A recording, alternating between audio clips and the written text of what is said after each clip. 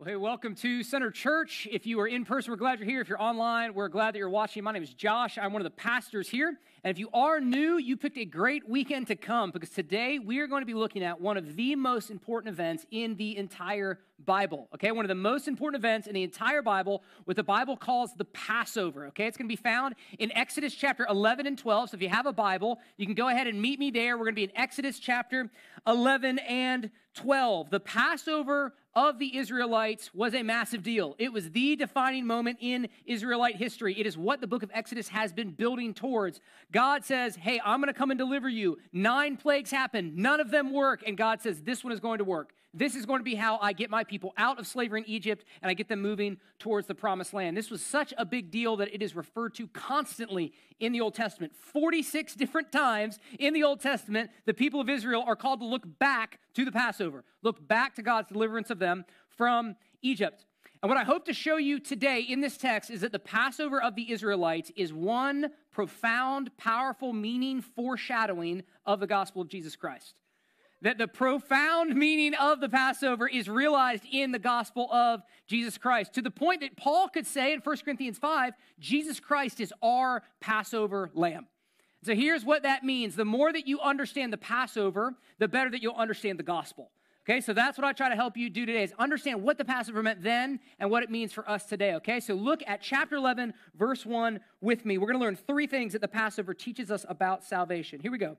The Lord said to Moses, yet one plague more I will bring upon Pharaoh and upon Egypt. Afterward, he will let you go from here. When he lets you go, he will drive you away completely.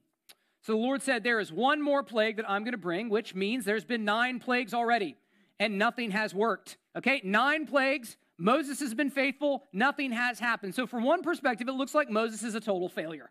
Right? He looks like a total failure. He did what God called him to do. He was faithful, and there was no fruit. And what that teaches us is that sometimes faithfulness looks like failure, right? You try to lead family devotions with your kids, and you end up sending them all to their rooms, right? Like you try to go to an MC, and you get there, and it's really awkward. You try to share the gospel with a coworker, and it falls flat. You see, what we learned from Moses is that you can't always measure faithfulness by fruitfulness. Okay, sometimes you're not seeing fruit because God is at work behind the scenes doing something that you may never know that he is doing. That's the case in here. God is going to come and he's going to change everything in plague number 10, which we start to see in verse 2. Speak now in the hearing of the people, that they ask every man of his neighbor and every woman of her neighbor for silver and gold jewelry. And the Lord gave the people favor in the sight of the Egyptians. So God said to Moses, get this message out. Speak now. There's some urgency here. This is going to happen quickly. Go tell the people to go ask their neighbors for gold and jewelry. And if you're here a couple weeks ago, I told you about that. This is a little bit of justice. This is a little bit of recompense for the 400 years that the Israelites had spent in slavery in Egypt. God was paying them back. He was giving them favor in the eyes of the Egyptians. So we're starting to see things are changing, okay? We're starting to see some signs of hope. This seems different than the other 9 plagues. Verse 4. So Moses said, thus says the Lord, about midnight I will go out in the midst of Egypt, and every firstborn in the land of Egypt shall die. From the firstborn of Pharaoh who sits on his throne, even to the firstborn of the slave girl who is behind the handmill, and all the firstborn of the cattle. So verses 4 through 9 is Moses warning Pharaoh. It is the most severe warning that Moses gives Pharaoh. He says, if you don't listen, the Lord himself is going to go out in the midst of your people, and he is going to strike down every single firstborn. From the palace to the prison to the pasture, they're all going to get struck down. And part of what this teaches us is that it doesn't matter whether you're a man or a woman. It doesn't matter whether you're wealthy or poor. It doesn't matter whether you are powerful or marginalized. Every single one of us will stand before God and give an account of our lives. That's what we see in Egypt. It wasn't like only Pharaoh and his house. It wasn't only the working class people. If everyone would stand before the Lord, everyone would face judgment. And we see in this passage that God practices what we call retributive justice. Retributive justice means that God pays back sin in exact measure. God does not pay back sin more than it deserves or less than it deserves. God pays back in an exact measure. And if you think with me for a minute, you can see how this is happening. God said, hey, Israel is my firstborn son. That's what he referred to the people of Israel as. He said, you have enslaved my people. You threw my people into the Nile. You murdered the children of Israel. And now retributive justice is going to fall. If you do not repent, if you do not relent, if you do not let my people go, then I will pass through the land and I will execute judgment. And on that day, you will let the people go. And Pharaoh still doesn't listen. Look at verse 9. He still doesn't listen. Pharaoh hardens his heart. God hardens his heart. He will not listen. He will let the people go. It has been 9 plagues. This is a very strict warning, and Pharaoh is unmoved. So from a human perspective, it's not happening. Okay, you can't get more atomic than that warning. It is not happening. If salvation belongs to Pharaoh, the people aren't going to be saved. But what we're supposed to learn from this is salvation does not belong to Pharaoh. Salvation belongs to the Lord. That's the first thing that we learn. Number 1, salvation belongs to the Lord. Consider the certainty with which God spoke in verses 1 and 2. He's talking about the most powerful man in the entire world. He's talking about the most powerful nation in the entire world. And he says, no, this is going to happen. I'm going to visit the people, and on that day, Pharaoh will let my people go. Not might let my people go, not will probably let my people go, but he will let my people go. So what makes plague number 10 so different? What makes plague number 10 so different than the previous 9 that were not effective? Well, 2 things. First, Moses plays no part in it. Moses is a passive bystander. He doesn't get to, throw dust in the air. He doesn't get to throw his staff down and have it turn into something. Like Moses and Aaron are totally passive observers of the 10th plague. Second, in this plague, the Lord himself came down into Egypt. You see that in verse 4? It says, about midnight, I will go out. I will go out in the midst of Egypt. You see, in the first 9 plagues, God demonstrated his power through human instruments. But in the 10th plague, God himself came. God himself came down to save his people. One of the major themes in the book of Exodus is that salvation belongs to the Lord. And so when the Lord comes, he brings salvation with him. When the Lord comes, he brings salvation with him. It belongs to no one else. And we see that taught all throughout the scriptures. Psalm chapter 3, verse 8 says this, salvation belongs to the Lord. His blessing be on your people. Revelation 7:10 says salvation belongs to our God who sits on the throne and to the Lamb. And because of that reality, the scriptures say that it's foolish of us. It is foolish of us to look anywhere else for deliverance. Psalm 20, some trust in chariots and some in horses, but we trust in the name of our Lord our God. They collapse and fall, but we rise and stand up. Jeremiah 17:5, cursed is the man who trusts in man and makes flesh his strength, whose heart turns away from the Lord. But blessed is the man who trusts in the Lord, whose trust is the Lord. Salvation belongs to the Lord alone. Now, why should you care at all about that? Right? I could convince you of this scripture. You could be like, I guess that's true. Salvation belongs to the Lord. Why does that matter? Here's why it matters. All of us live out of what sociologists refer to as a salvation schema. Okay? Let me bring that down to the practical level a little bit. Like the one of you is like, salvation schema, Here's what that means practically. We all have a practical heaven and a practical hell. And what your practical heaven is and what your practical hell is determines where you think salvation comes from. Okay, let me give you an example. Heaven for you is physical fitness. Hell is being overweight. Salvation belongs to CrossFit. Kale, God forbid.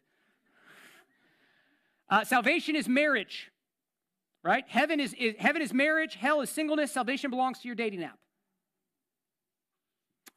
Heaven is sexual expression. Hell is sexual restraint. Salvation belongs to sexual liberation. Salvation is wealth, or heaven is wealth. Hell is poverty. Salvation belongs to your job. Heaven is success, achievement. Hell is failure. Salvation belongs to your work ethic. How about this one? Salvation is your kids getting into a good school. Or heaven is your kids getting into a good school. Hell is your kids falling behind. Salvation belongs to your private school. I could just go on and on with this, right? Man, if we're honest with ourselves, we all live with these things in our life that we think if I just had that, I'd be okay. Then I would be satisfied. Then I would be happy. If I just had that. That is our practical heaven. And if we say that if I just had that and I'm afraid of this over here, then we think that salvation belongs to something other than the Lord. Personally for me, man, heaven, big church. Hell, small church. Salvation belongs to church growth. It's just not true. And how many of us have spent our whole lives pursuing a practical heaven only to get there and realize it's not so great? Right? You think that what you need is to be in a relationship. And you get into the relationship and you get married, and after it wears off, you're like, I'm still lonely and insecure. One of my pastor friends says that lonely, insecure single people become lonely, insecure married people. Right? All married people are like, amen, but not too loud,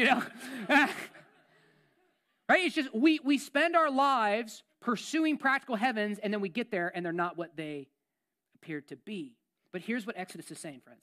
Salvation belongs to the Lord. True meaningful, deep satisfaction, the okayness that you long for is never going to come from the next promotion.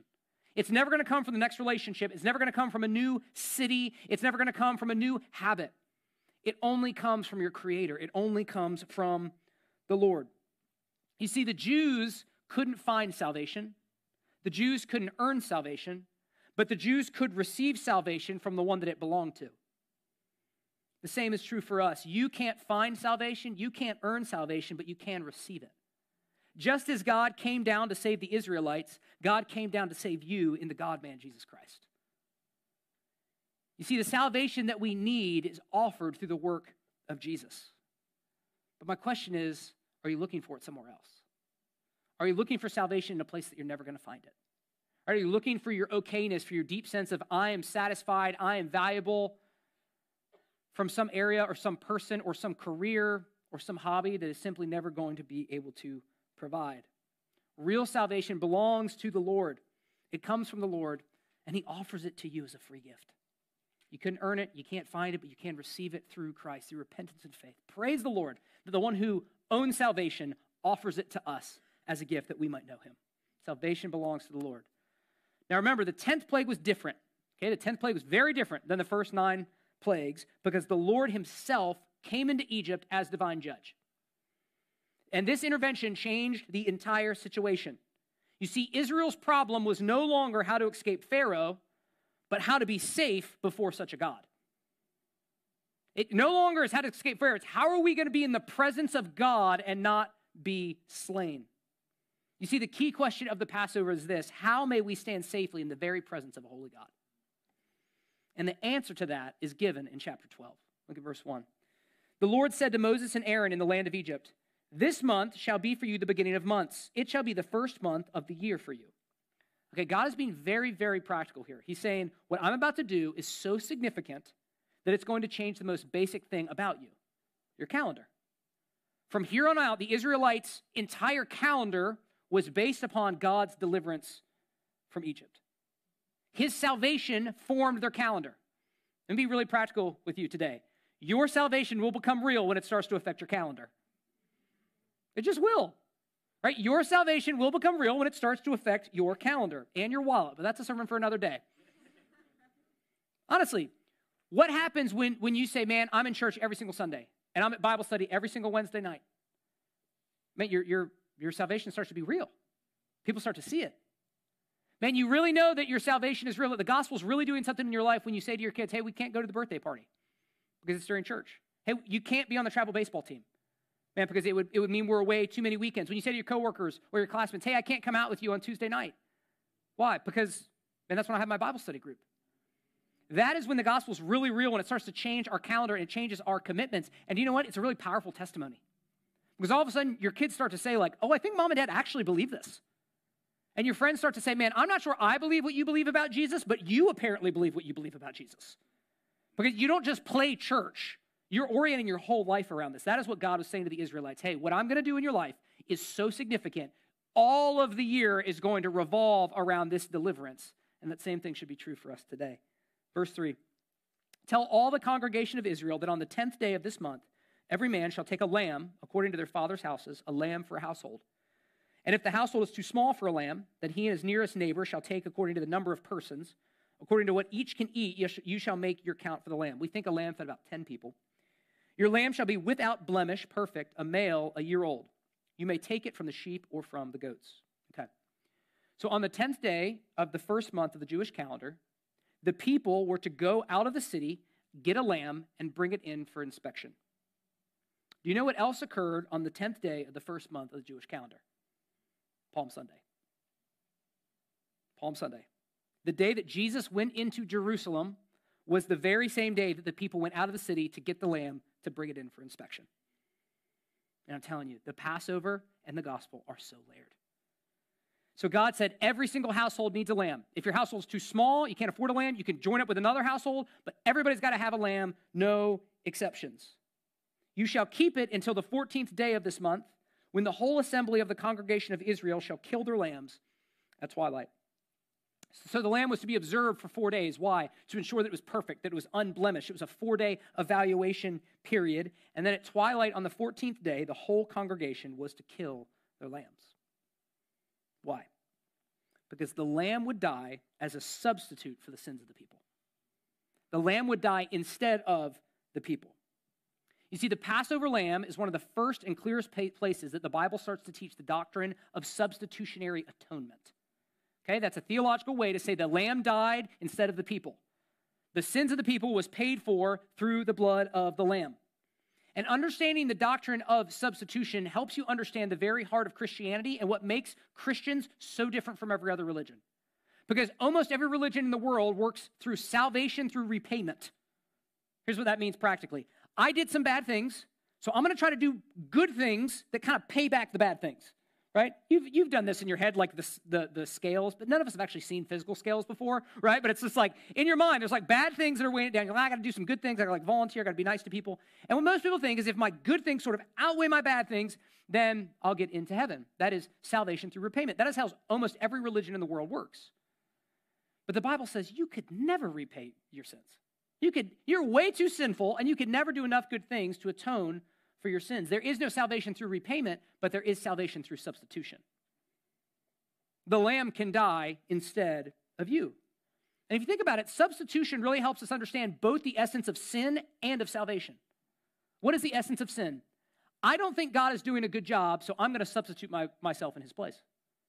I don't think he's right on this issue in the Bible, so I'm going to substitute what I think. I don't trust his wisdom or his goodness in my life, so I'm going to call the shots. I mean, this is what Adam and Eve did in the garden. Satan said, if you eat of the fruit, you will become what? Like God. You see, the essence of sin is us substituting ourselves for God. What is the essence of salvation? God substituting himself for us. Jesus Christ comes and he says, I'll live the life that you should have lived. I'll die the death that you deserved to die. I will shed my blood so that you can be forgiven.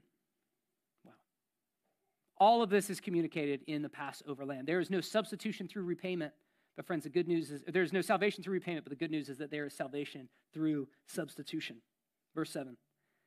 Then they shall take some of the blood of the lamb and put it on the 2 doorposts and the lintel of the houses in which they eat it.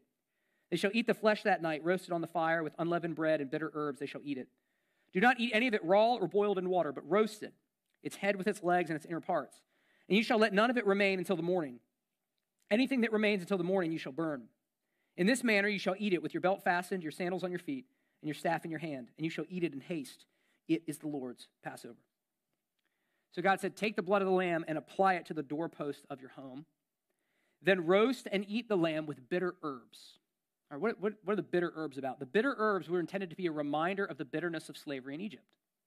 Because what happened very quickly is the Israelites forgot the bitterness of their slavery. And they actually looked back to Egypt longingly. And they said, we want to go back to Egypt. It's too hard to be God's special people. I want to go back to my slavery in Egypt. And so these bitter herbs were supposed to remind them, hey, slavery wasn't great.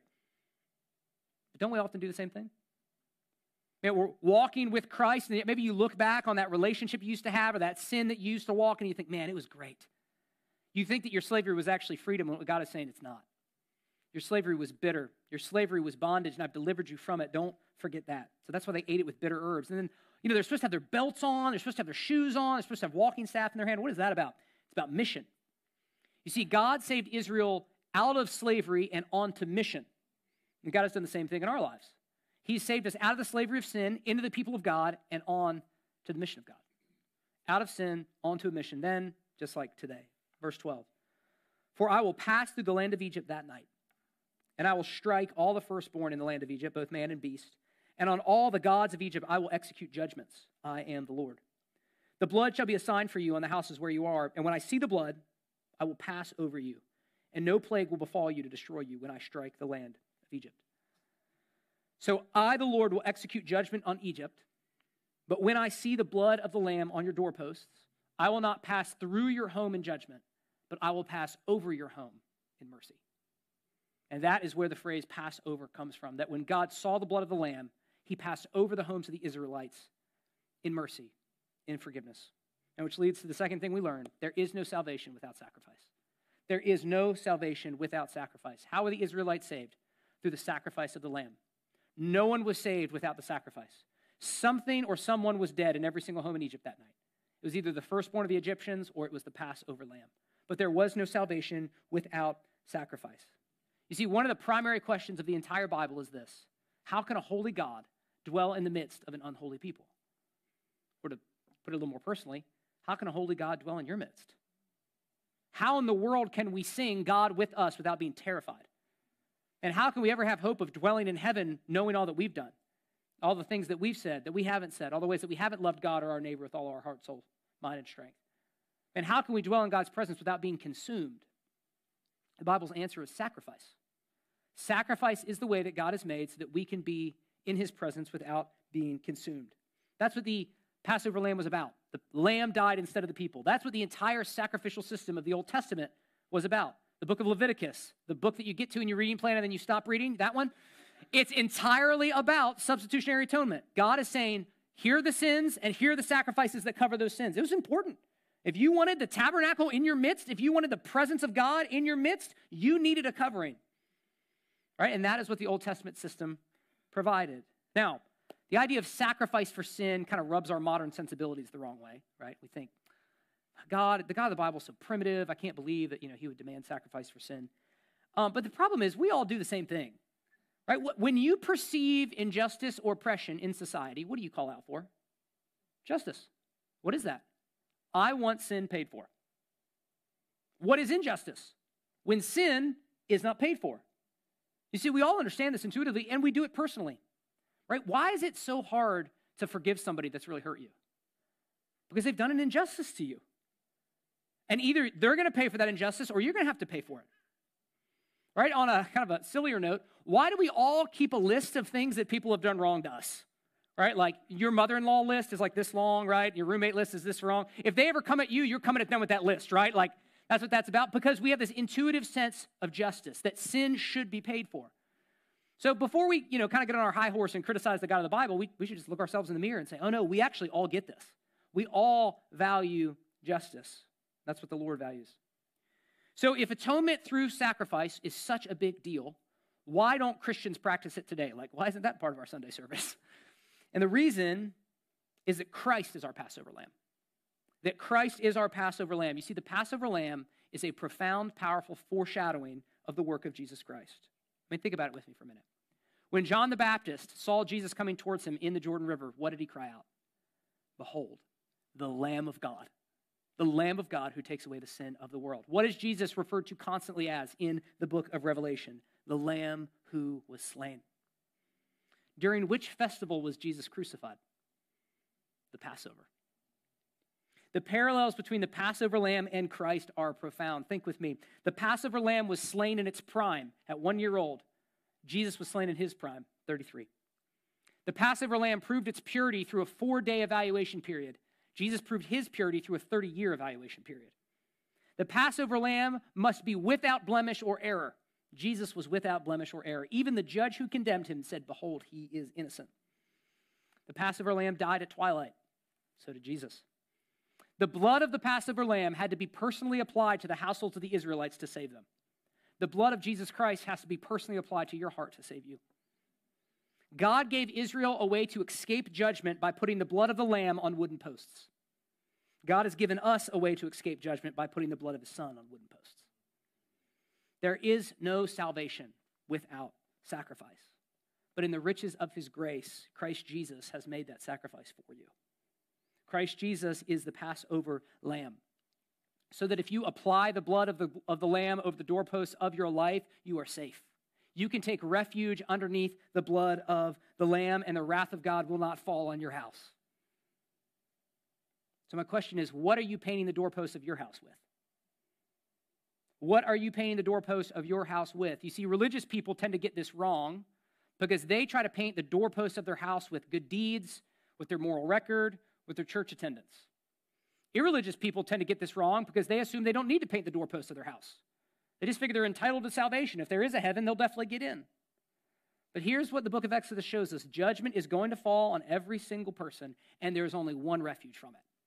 And then it is to hide ourselves under the blood of the Lamb. Verse 14.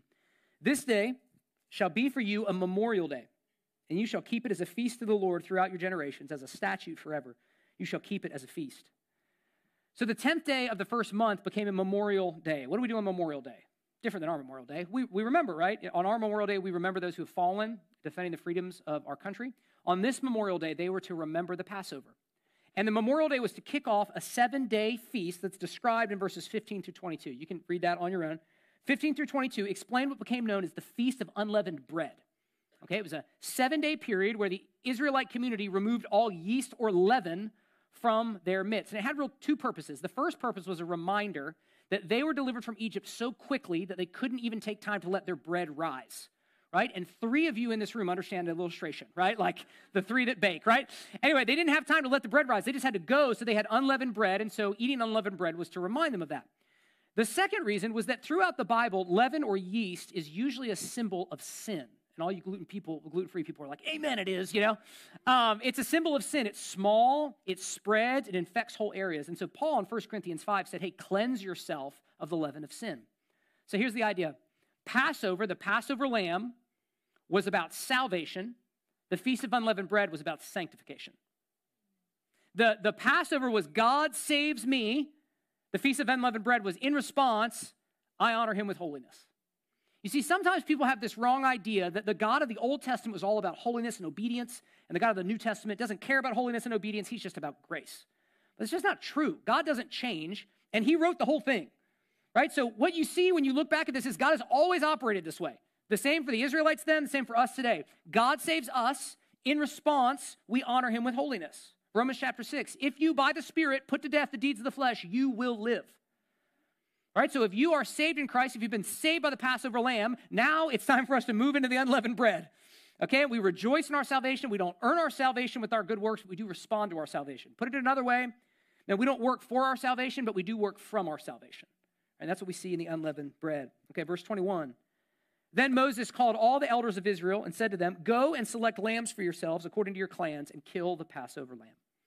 So in verse 21 through 28, Moses passed the word of God on to the elders. The elders passed the word of God on to their families. And through this process, everyone in Israel learned about the Passover. And notice that God provided the means of salvation, but the people had to appropriate it. You see, it wasn't enough to know about the Passover lamb. It wasn't enough to like the Passover lamb.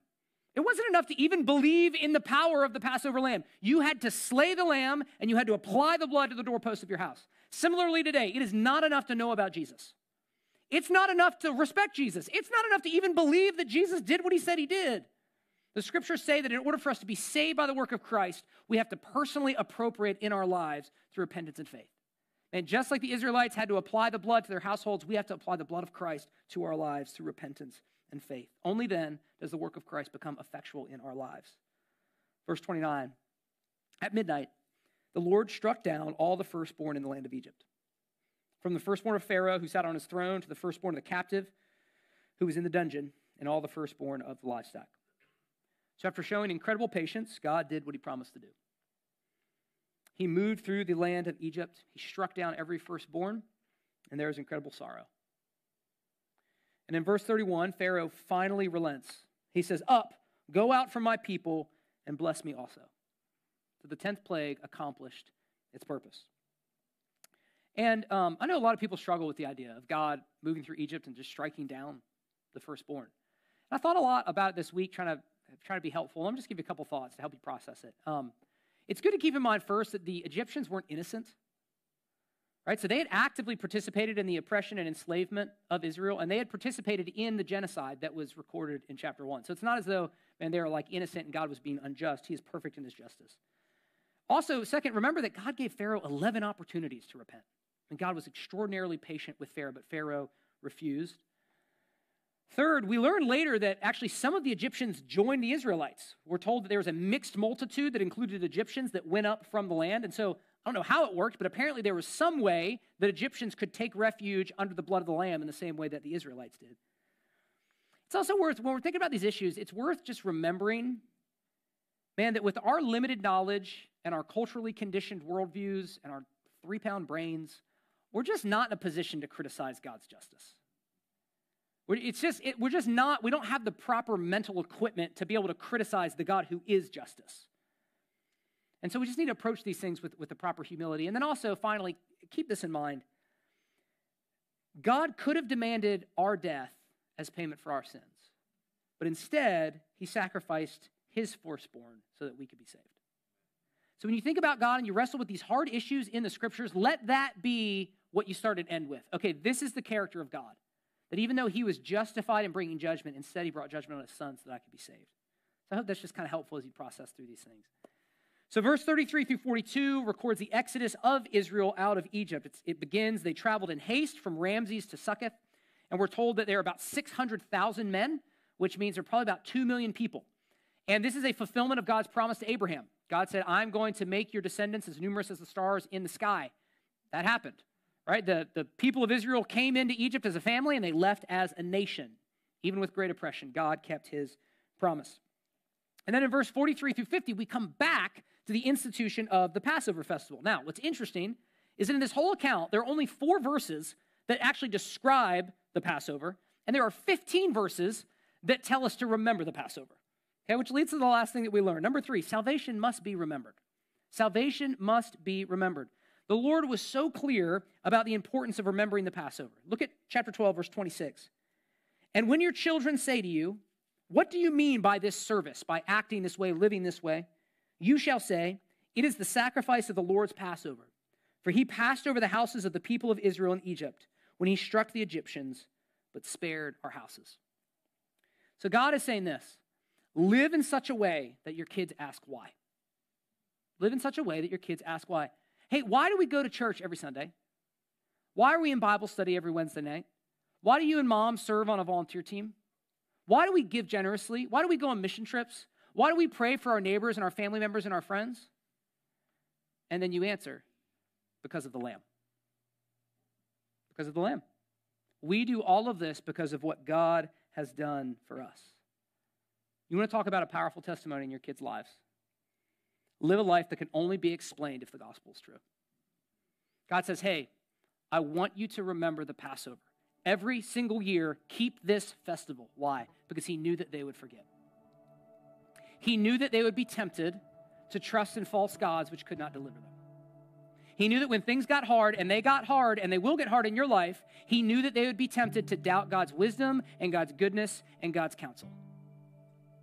And so he said, hey, I need you to remember my salvation. I need you to remember what I did for you so you trust me. So every single year, here's what you're going to do. You're going to keep the Passover. It's going to help you remember. We're often tempted to do the same thing that the Israelites did, aren't we? And we forget our salvation. And we trust in false gods which can't save. When things get hard, what do? We start to question God's word. Man, is what God's word says about sexuality true? It's really hard. Is what God's word says about relationships and forgiveness true? And we start to doubt God's goodness, his wisdom, his counsel for our lives. So we need to be reminded as well. God gave Israel the Passover to help them remember. What has God given us? He's given us communion. He's given us communion as the way that we remember our salvation. You see, Jesus instituted communion at the Passover meal. He said to his followers, hey, go and prepare the meal for us that we would eat Passover together. And so they did, but then he changed it. It's very strange. He said, hey, actually take your shoes off. I'm going to wash your feet. I thought we were supposed to have our shoes on, our belts. He's like, no. Because what I'm going to do, you're actually going to be able to rest. And he said, and I want you to get the bread, and I want you to get the wine. He said, but don't worry about the lamb. That's the main part of the whole meal. Why don't we need a lamb on the table? So Jesus said, the lamb will be at the table, just not on the table. I am the Lamb of God who will be slain to take away the sins of the world. You see, every time that you take communion, this is what God Almighty is saying to you. This is what he's saying. You are my child, but you were hopelessly lost. Enslaved to false gods, full of sin and pride, you could not save yourself. Deserving of judgment, deserving for my wrath to fall upon you. But in that moment, I loved you. Precious to me. so precious to me that I'm willing to die for you. When you take communion, remember this: my blood for your blood, my body for your body, my perfect righteousness for your sin, my eternal life for your eternal death. If you will simply hide under the blood of the Lamb, you will be forgiven of your sins and brought into the people of God. Communion is a reminder of the sinfulness of sin and the incredible grace of God. So we're going to end by taking communion together. And what I want to say, if you're here and you have not hid under the blood of the Lamb, don't take communion. I hope you can see why you shouldn't. This is a symbol of what Christ has done for you. So don't take this if you haven't taken Christ. Instead, take him. Apply the blood of the Lamb to your life. You do that through repentance and faith. You confess to the Lord, God, I've sinned. I haven't honored you. But I repent. I turn from my sin. I turn to you. Would you forgive me and make me new? I'm committed to following Christ as my Lord and Savior. If you come to the Lord in genuine repentance and faith, if you hide under the blood of the Lamb, you will find refuge. So don't take this. Take Christ. But if you're here and you are in Christ, if you are hidden under the blood, I'm going to give you a couple things to think about. Ask yourself this question: where have you been looking for salvation where it's not going to be found? Is there a relationship that you've been looking to? Is there some sort of change in your career? Is there some sort of healing in your family? Some sort of physical deliverance that you've been thinking, if I just had that, I'd have salvation. Friends, it's not true. Salvation belongs to the Lord, and he's given it to you in Christ. Everything you need for okayness, you have in Jesus. So if that's you, I just encourage you to pray and to repent of that to the Lord. Give that to him. Renew your trust in Christ. Maybe you're here and man, you've been faithful. You've been faithfully walking with Christ. You're tired. You're worn out. It's hard. I just want to encourage you that this should be a nourishing meal for you. This is how important you are to God. He traded places with you. This is the confidence that you have in death, that Christ, who died for your sins and was buried, rose again. This is the hope that you have in eternity, that he's going to come back one day to judge the living and the dead. That every single thing that you've done for him, every single sacrifice you've made for his glory will be repaid. So, like Paul said, be steadfast, immovable, always abounding in the work of the Lord, knowing that in the Lord your labor is not in vain. So what I want to do is I just want to give you a minute to bow your heads and just pray and ask the Holy Spirit, how is he leading you to respond? And then in just a minute, I'll lead us in taking communion together.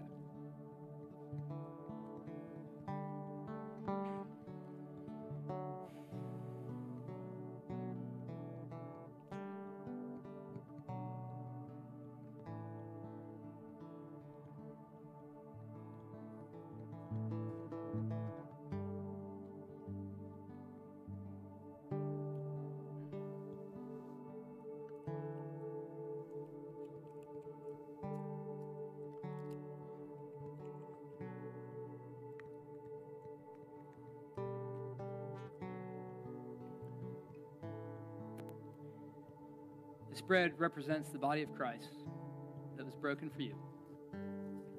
Take this in remembrance of him.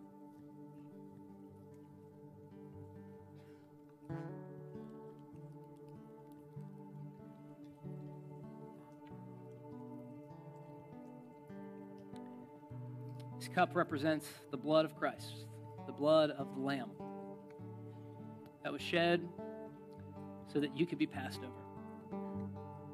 Take this in remembrance of him.